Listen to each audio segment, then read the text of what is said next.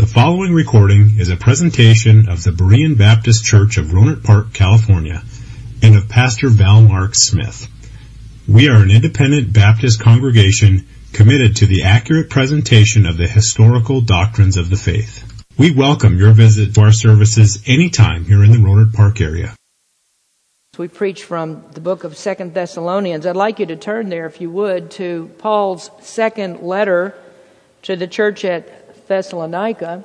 After several weeks of Christmas season and preaching on some different subjects, we now resume our study in the series Living in the Light of Christ's Return. And here we are moving into Paul's second letter to the Thessalonian church. And this is one of the churches that he founded during his second missionary journey. You can read about the second journey in Acts chapter 16 through 18. And there you'll find that Paul visited this church in Macedonia, which was a former territory of Alexander the Great, but had now become a very important part of the Roman Empire. It was a city with a population of about 250,000 people, located on the Egnatian Way, which was the primary east-west trade route of the Roman Empire. It was also located next to the sea, and so it was a very, very important city in that time. And if you'd like some more information about it, I'm not going to go through the introduction to the city itself. We did that at the beginning of the series in 1 Thessalonians chapter 1. So if you would like to refresh yourself on that or hear more about it, you would go all the way back to that very first sermon that I preached, and that'll tell you a little bit more about Thessalonica. So this was a very important place, and we come to Paul's second letter to this Thessalonian church, and our text verses are verses 1 through 5. Here the apostle writes, Paul and Silvanus and Timotheus unto the church of the Thessalonians, in God our Father and the Lord Jesus Christ. Grace unto you and peace from God our Father and the Lord Jesus Christ. We are bound to thank God always for you, brethren, as it is meet, because that your faith groweth exceedingly, and the charity of every one of you all toward each other aboundeth, so that we ourselves glory in you, in the churches of God, for your patience and faith in all your persecutions and tribulations that ye endure, which is a manifest token of the righteous judgment of God, that ye may be counted worthy of the kingdom of God, for which ye also suffer. Today I'd like to talk to you about a model church.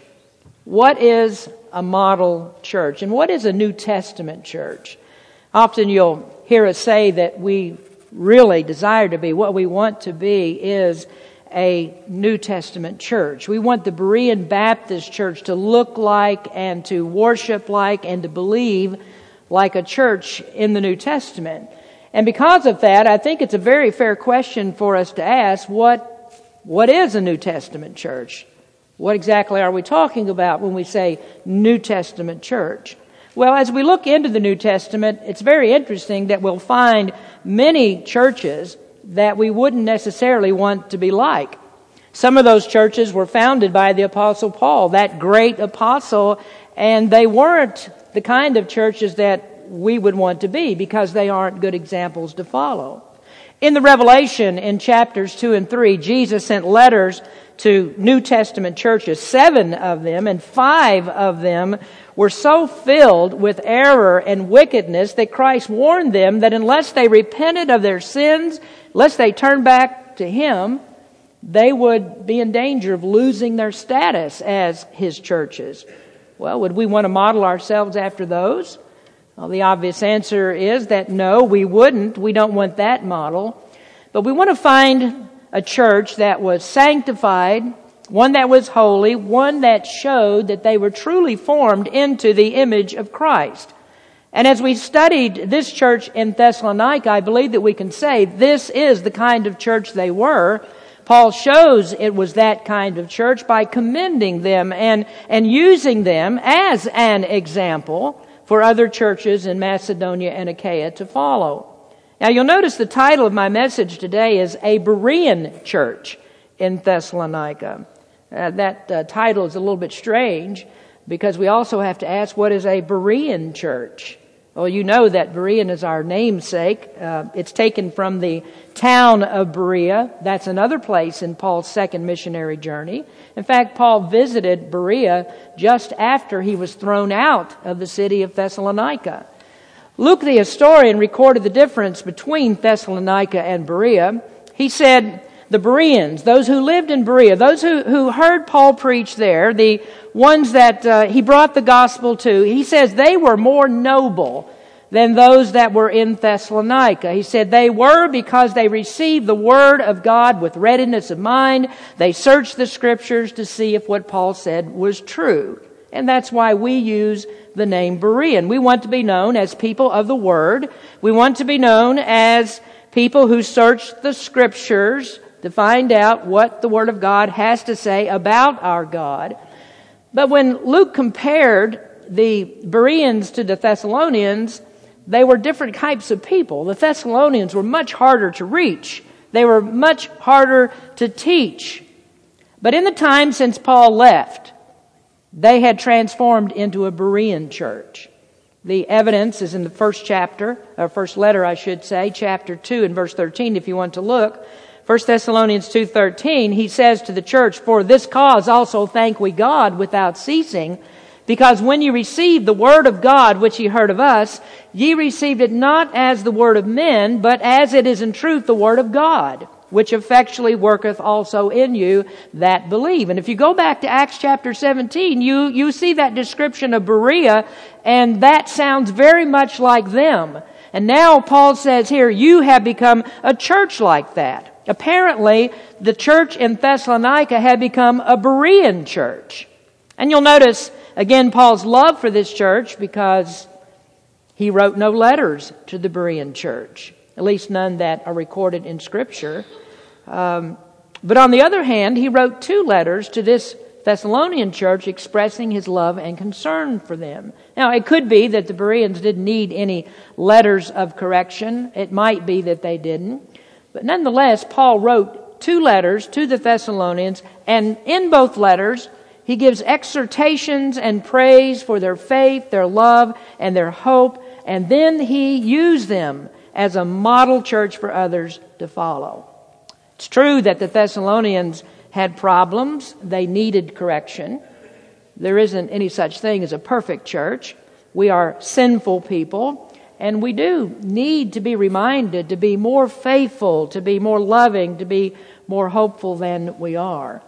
The measure of a good church, though, is how they respond to the correction. When we learn that we're doing something the wrong way, and when our hearts are not as dedicated to the Lord as they should be, what do we do when the preacher stands and said, here's where you're wrong, and this is what you need to do in your life to correct it? A good church, a model church, takes that correction, and in the power of the Holy Spirit, it corrects those problems that are there. So we will be a Berean church, the kind that Paul, the apostle, could use as a model for other churches to follow.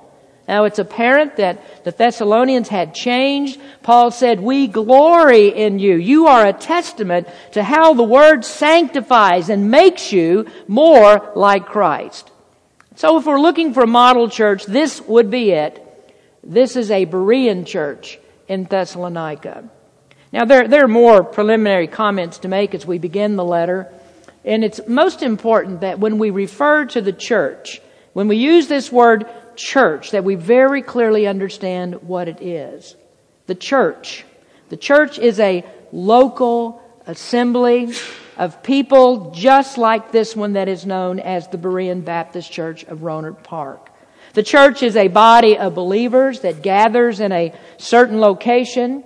It is a body of believers that are banded together for the preaching of the gospel. It meets, it worships Christ, it edifies God's people. A church is comprised of believers. These are people that are saved, they're born again, they are truly regenerated, and because they have repented of their sins and they place their faith in Jesus Christ. And so they gather. They come to glorify Christ, to worship Him in praise and prayer and through preaching. And there's really just a wonderful phrase in verses 1 and 2 of the text that indicates this. Paul said the church is in God our Father and the Lord Jesus Christ. Grace unto you and peace from God our Father and the Lord Jesus Christ. I want you to note that very carefully, because that separates us from all other religions. We are in God. Nobody else says that they are in their God. Christians are different because the Scriptures say that we are made a part of the divine nature of God. Now, don't misunderstand. We are not God. We won't become God, but we do share in His nature. He gives us a new nature when we are regenerated by the Holy Spirit. And when that happens, God's Holy Spirit actually enters into a Christian and becomes an indwelling presence. There is no other religion that claims this but Christianity. And to be in God, you must be in and believe in Jesus Christ. You must be born again by His Spirit. You must be transformed into the image of Christ. As Paul described in the first letter in chapter 5, you must be sanctified through and through, all parts of you, to be holy as God is holy. And God's children, those that are truly regenerated, are always in that process of being made like Jesus Christ. But as I explain the church that way, most people wouldn't think of a model church in those terms. They think in a much different way. They're looking at different things. A few years ago, there was a singing group from a Christian college that visited us, and the leader of the group pulled me aside and he said, "Your church has good curb appeal." Then he looked at the bulletin. He said, "This bulletin is really good. It's very attractive. It's nice to hear those things. But the Church of the Lord Jesus Christ is not this building.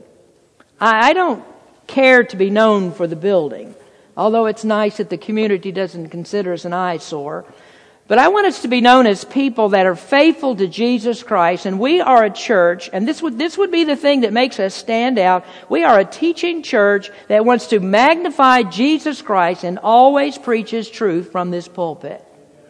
So it's nice to hear the other things, but I'd much rather hear people say, you preach truth there, and that makes you a model church.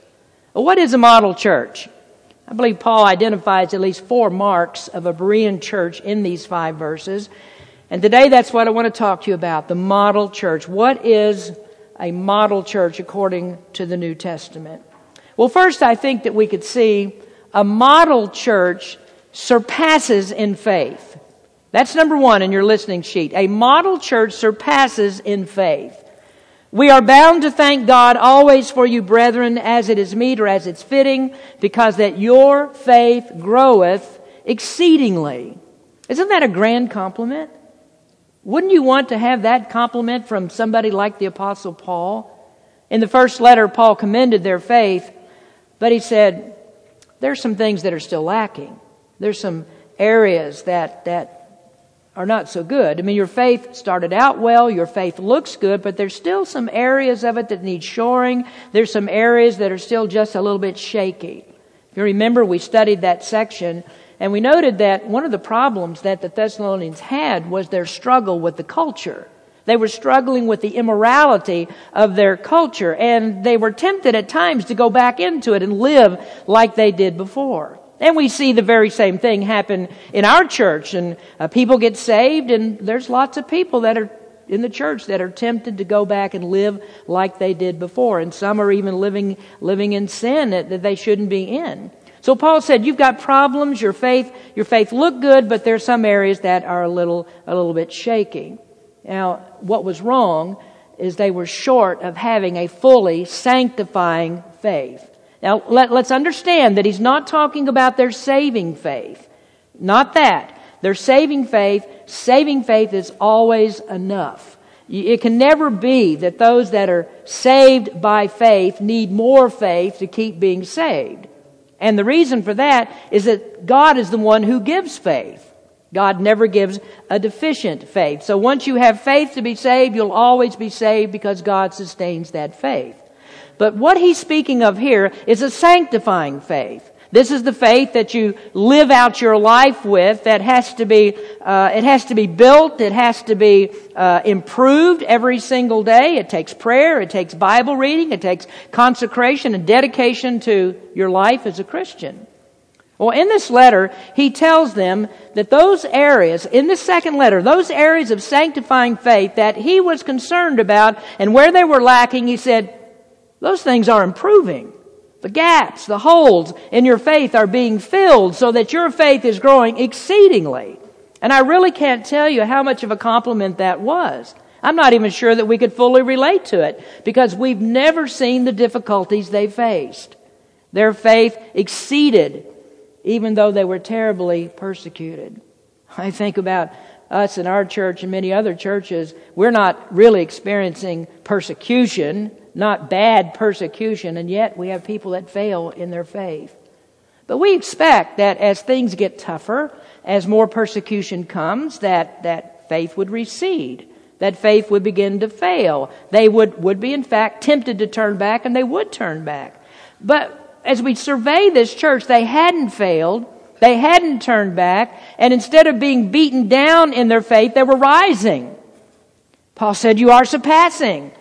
We expect persecution will get the best of them. Remember, Paul was concerned about it. He sent Timothy to check on them to see if it was so. And Timothy returned with this glowing report of how their faith was still active. Their faith was strong and even getting stronger.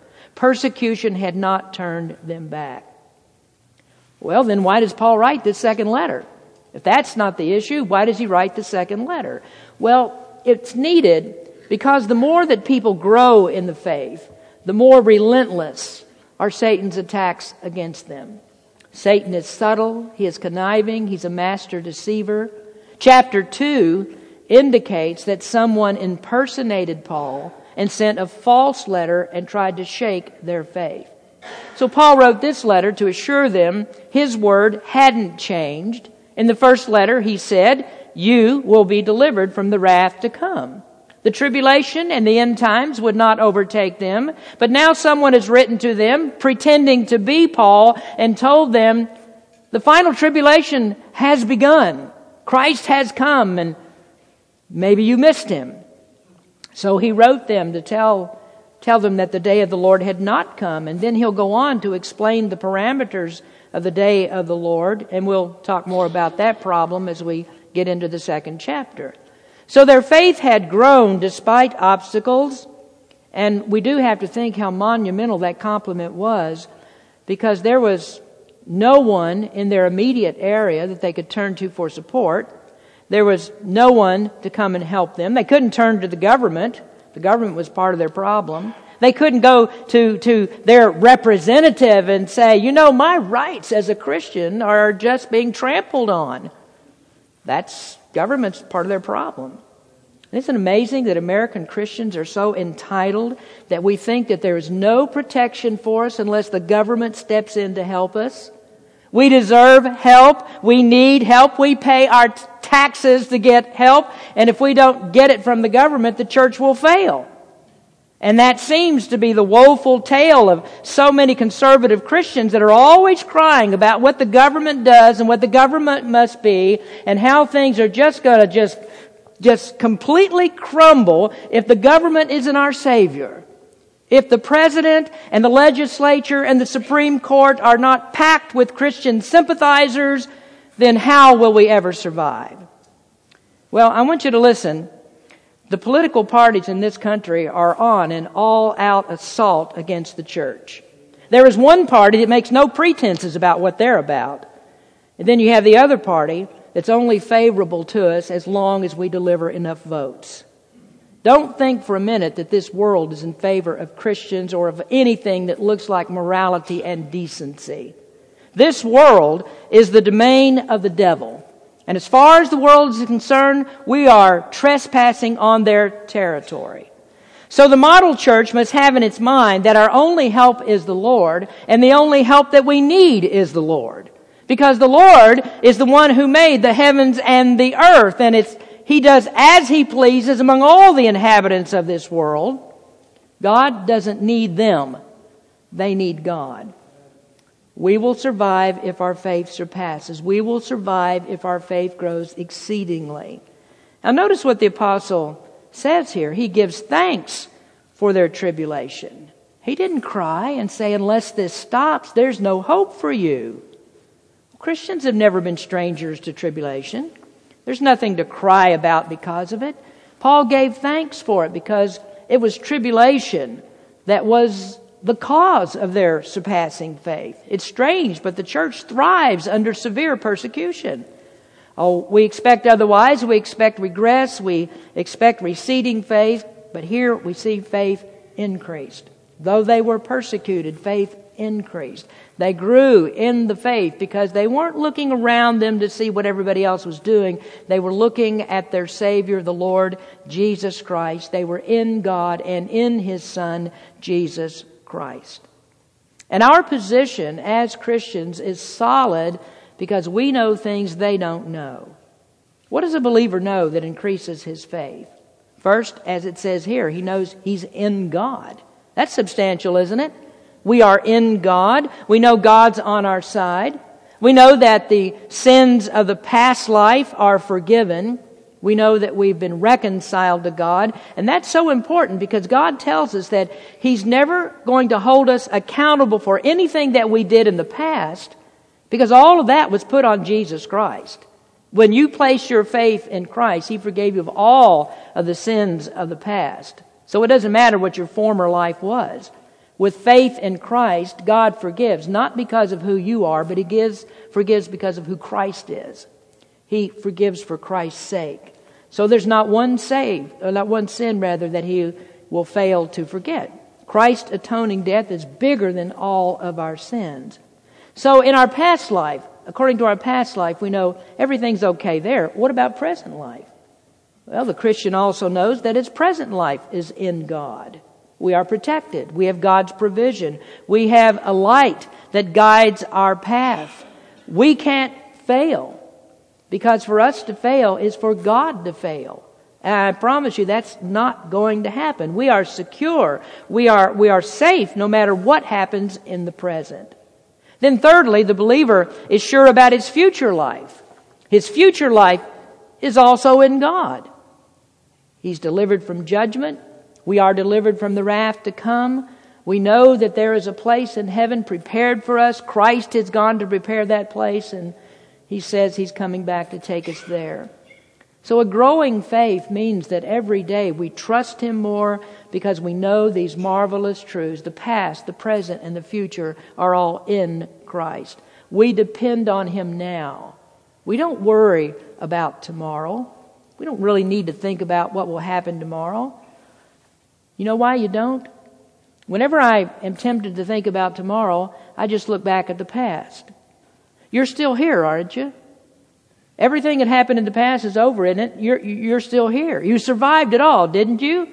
You go through every day, and you will go through every day until God is through with your days, and then you'll be with Him. You know, I've learned that. Sometimes I worry, and then I snap back and realize that worry never did anything for me. Worry never helped me. Jesus said worry's not going to do anything for you. Worry always takes away. When my wife became ill, I started looking into the future to see what I would do. And guess what? I have no control over the future.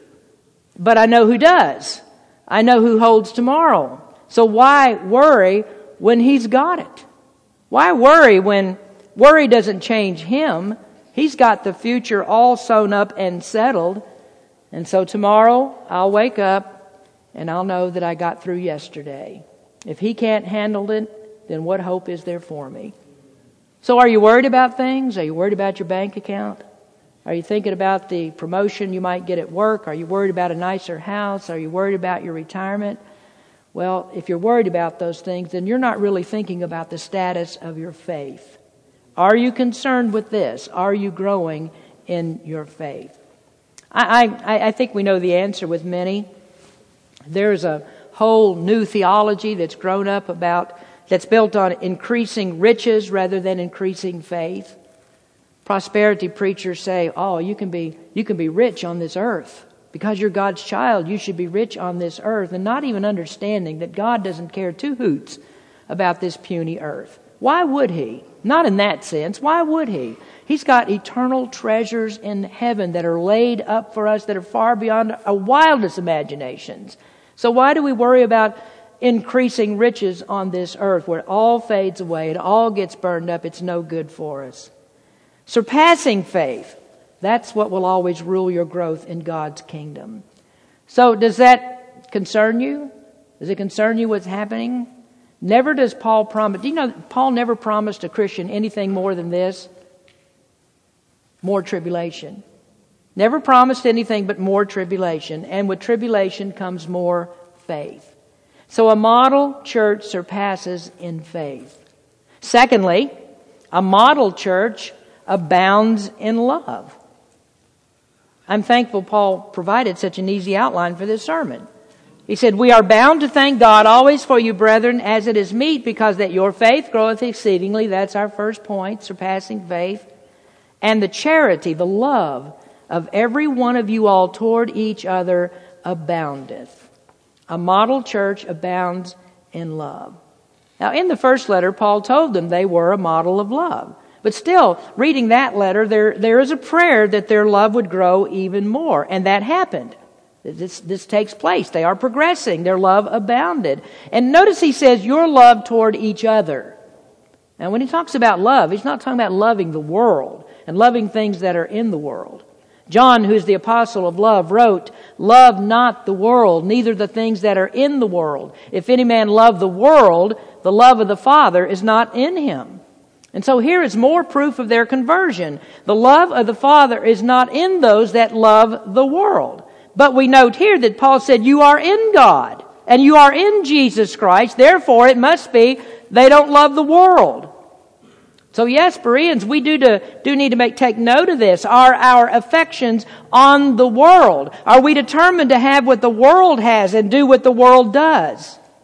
Do you delight in the activities of the world so that the world prevents your service to Christ?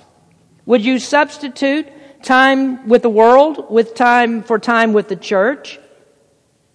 If anyone loves the world, the love of the Father is not in him. John says that is definitive. That is definitive. That's the character of a person without Christ, who does not know Christ. The love of the Father can't be in a person who loves the world and substitutes the world for Jesus Christ. So what is this love that he speaks of? Well, of course, there would be love for Christ. But here he's dealing more with the fellowship of the church, and he's speaking of their love for each other. This was the thing that would stand out among them, is that they had such love for each other. And we're not talking about a squishy type of love, a sentimental, soft, sentimental type of love. No, he's speaking about a love that just hangs in there and you just carry on enduring adversity. Let me give an example of it. It's at the end of the letter. If you want to look in the 3rd chapter of 2 Thessalonians, we can see it here. Paul always has trouble with churches. Usually they have some kind of problem. He's constantly straightening out churches. And obviously, this letter was written because there's still some sin there. And notice how he handles offenders. This is in the 3rd chapter, beginning at verse 14. "And if any man obey not our word by this epistle, by this letter, note that man, and have no company with him, that he may be ashamed. Yet count him not as an enemy, but admonish him as a brother." Is that hard? You know, some people are very, very difficult to fix. Some are hard-headed. They're obstinate. Some people just grate against your flesh. People in the church can do that. You just get on my last nerve, fella. But unless they're involved in some sort of horrible heresy, what do? Well, he says rebuke them, but you don't count them as your enemies. They are your brethren. They are your family. Now, they might act like black sheep sometimes, and sometimes they are black sheep. But what we have to do is gently try to restore them, try to correct them, try to bring them back. Now, when someone hurts you in the church, and we deal with feelings of people all the time, don't we? Somebody in the church hurt me. Well, when they hurt you, it's your duty, my duty, others' duty to help the family and strive in love to correct the ones that are wrong. Now, some of these people in Thessalonica were very difficult. Some of them were confused about the Lord's return. I just told you that some of them followed a lie. They took this false letter that was sent, and they said, that's what Paul says, but Paul didn't say it, so they're all mixed up. And then some people took advantages of the good graces of other Christians, and they thought the Lord had already come, and now they're waiting on the Lord. They sold everything, and now they become Christian moochers. They're living off everybody else. Give me, and they won't work. Most of them straightened up, but some of them didn't. So Paul said, now, you're going to have to part company with some of these people. You just need to part company, and that will shake them up. But not because they're your enemies. And he showed that in his own life. In Corinth, hard-headed Christians wiped the ground with Paul's name. Some of them caused him pain. Some doubted his apostleship. Some thought that they were more spiritual than him. And still he said, I will love you though the less I be loved. I will still be spent for you. That's a model attitude. And the question is, can we do that when we have been treated poorly?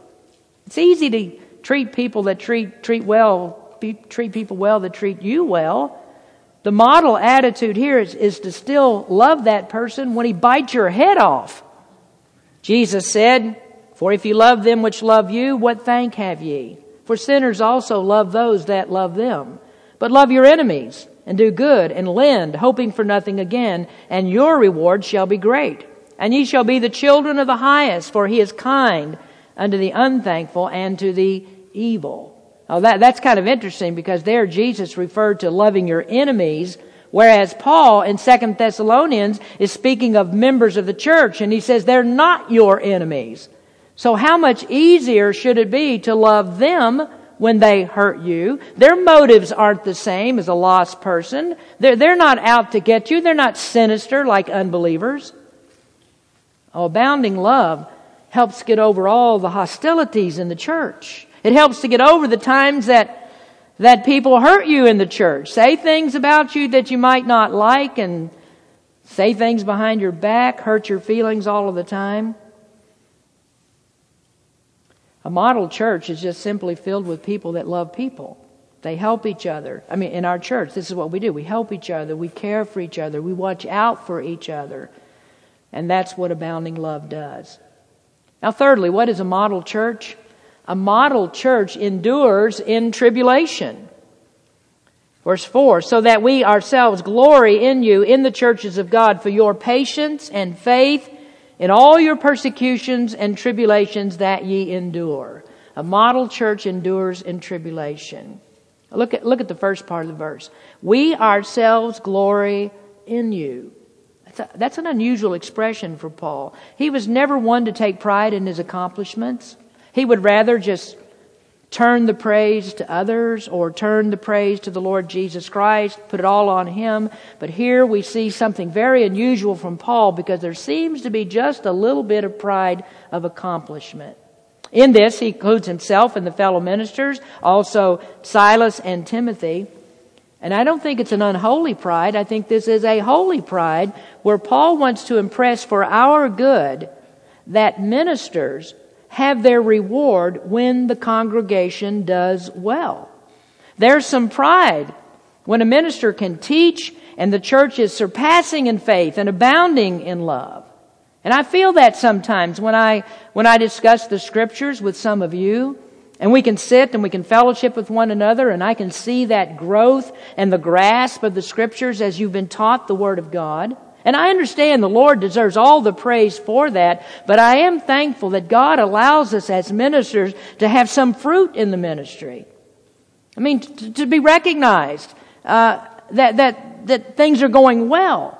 And that's good for a minister to know that. You know, I've been to many church websites where they applaud the pastor because this is what the pastor did. He grew the church from 25 to 2,500. And the pride is in the number. My pride is not in the number. My pride is in you. It's like a parent who carries around photos of his kids. Don't you hate it when someone pulls out the photos? Have you seen my kids?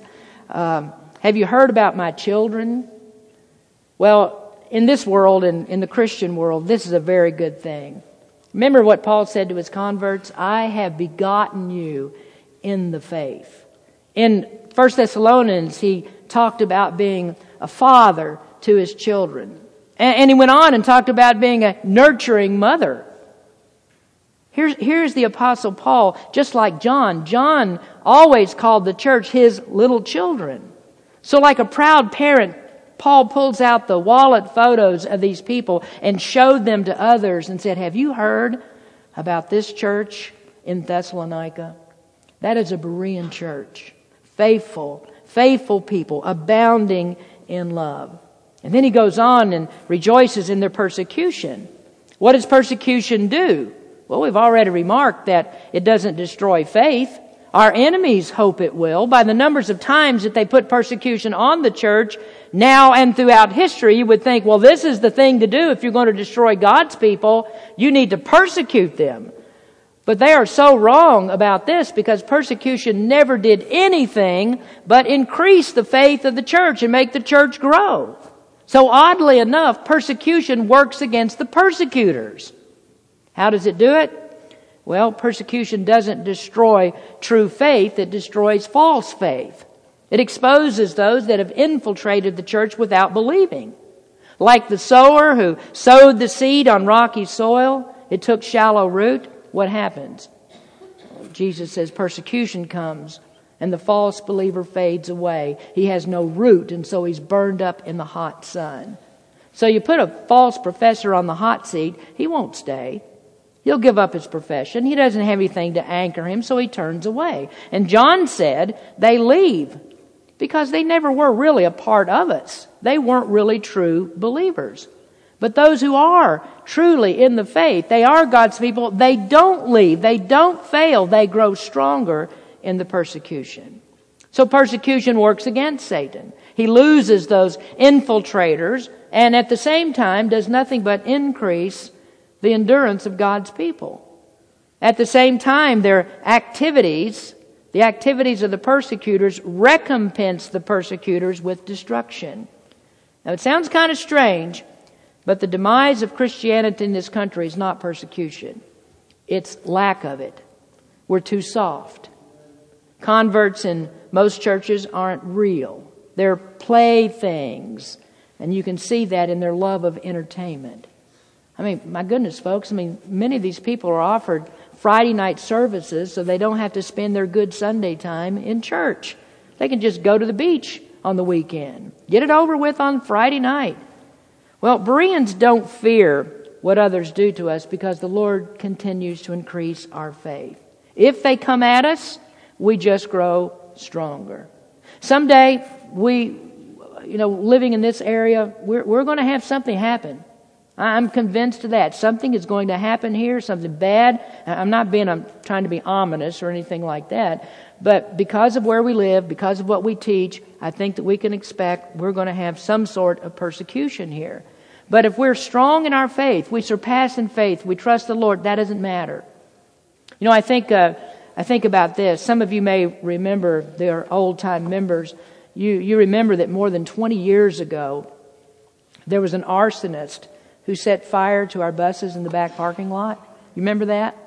And I think that whoever that was, obviously under the influences of Satan, thought that they could just keep our buses from running, and that would stop us. But you know what happened? Many in the community that never stepped foot in this church, that probably didn't care too much about this church at all, they got real sentimental when somebody who wrote that story in the paper put it in there, now kids don't have buses to ride to Sunday school. And when they read that, they got tears in their eyes, and they started writing checks, and they sent them to the church and provided us with better buses than we had before. That was crocodile tears, cried for the little children, and they didn't even know what they were doing, I don't think. And here's the devil saying, what in the world did I do? I sure messed that one up, didn't I? And there's the church continuing to run those buses. Our Romans class knows what God said about persecution. In the 8th chapter, it says, nothing can separate us from the love of God, throw everything you have at us, we're still secure. We're still stronger than the enemy. All the powers of darkness will never snatch one of His from the Father's hand. We are in God and in Jesus Christ. And here's another interesting thing. The ability to withstand persecution is evidence that the supernatural power of God was in them. Now, if you look at it in another way, if a majority of these people had fallen away, then we would say, well, then what caused them to stay for so long? And we would think, well, they must have convinced themselves of something. Perhaps they're a cult. And people can convince themselves to die for a cause. So maybe they're a cult. But we know that's not what happened here, because there are too many of these people that show the identifying characteristics of the Holy Spirit. They showed the power of God was in them. That's how you endure. Endurance of persecution is evidence the power of God is in you. Listen to Peter. He says, if ye be reproached for the name of Christ, happy are ye. Listen, for the Spirit of the glory and of God resteth upon you. On your part, He is evil spoken of, but on your part, He is glorified. And persecution gets even more interesting. The believer can rejoice in it because it's evident that God will finally vindicate and avenge His people. 2 Peter 2 verse 9, the Lord knoweth how to deliver the godly out of temptations and to reserve the unjust unto the day of judgment to be punished. That's a significant consideration for the last observation. But before we get there, just notice this. Paul said persecutions and tribulations. Why does he use both? Well, tribulation is a broader term, broader than persecution. And this is where he brings in all things that are against you in your Christian life. It's not just somebody out there, who sees you are a Christian and say, I'm going to throw a rock at you. I'm going to hurt you in some way like that. No, tribulations are all the things that come into your life. For instance, why are you tempted all the time? Why is it so hard to overcome this sin? Why are you sick? Why did you lose your job? Why is there so much pressure on you? Why are finances so bad? Now here then is the reason, this last reason, a mark of a Berean church. It has to do with that very issue. A model church is one that improves for the kingdom. It improves for the kingdom. Why do all these things happen to you? And you may not like the answer. Why do they happen to you? Verse 5. Which is a manifest token of the righteous judgment of God, that ye may be counted worthy of the kingdom of God, for which ye also suffer. Suffering is the way that God makes you worthy of His kingdom. Now the language of the text says counted worthy. This is a reckoning that doesn't come by what you do. It's what God does when He declares you worthy. He reckons you worthy. And it's not because you stayed faithful. You stay faithful because Christ, by His will, saved you, and then God counted you worthy for His sake. God counts you worthy because He's the one that put the trials on you. He's the one that put hardships on you to prove that you are His child. And you stay faithful to Him, and that shows that you are His child. That proves to you, and it proves to others, your true character as a believer in Jesus Christ. Faithfulness in trials, that's a means of assuring that you are in the faith. Now, that's what he says. It's a token of the righteous judgment of God. That simply means that God designed your troubles. God brings suffering. Oh no, you sit back and you say, how does that work? That can't possibly be right. God brings trials on me. God brings the suffering. Why? Well, it's because He wants people of strong faith that trust Him implicitly. And how will He get that? Not by going soft, because then we'd never need to trust Him. Look at the history of the church. Where do we find anything but only very brief respites for God's people? All other times have brought incredible struggles. And so the proof that the church is true and supernaturally empowered is that no one, not the government, not a dictator, no communist, no atheist, no presidential candidate has ever destroyed God's church. And so in 2,000 years of relentless troubles, in the persistence of persecution, in the hatred of heathens for 2,000 years, the church survived, and it will survive because every trial has improved God's people. God designs trials to improve you. So the church will survive until there is a kingdom. And then when the kingdom comes, God will crush all opposition. So the thing that we need to remember today is that this is the day of God's mercy. God saves now. It's best for us to be in Him and to be on His side because all others are going to be destroyed.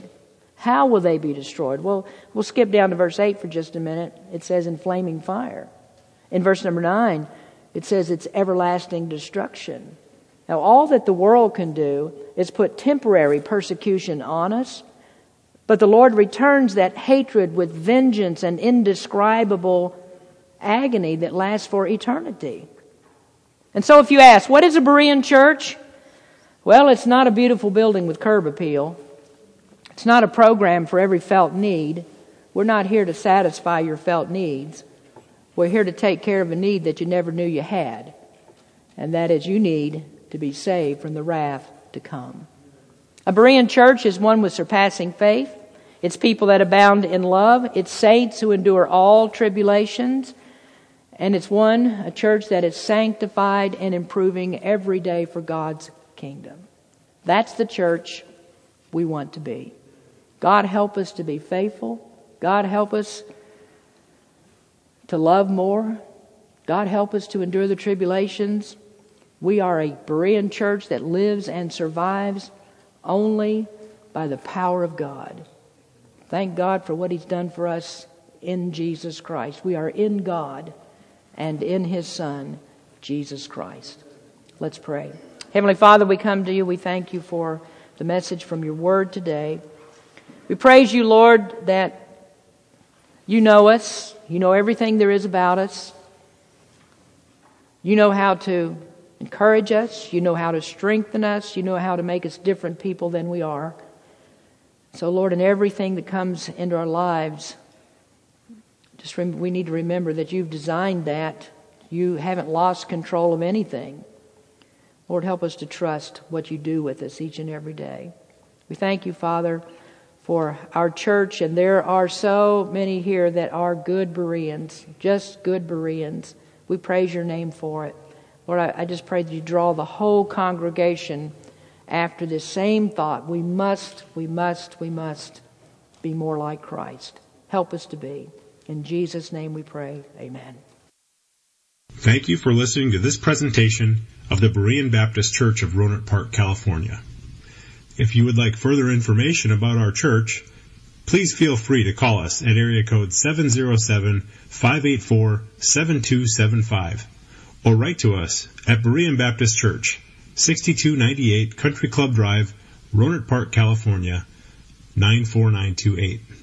Additionally, you may visit us on the World Wide Web at www.bbaptist.org.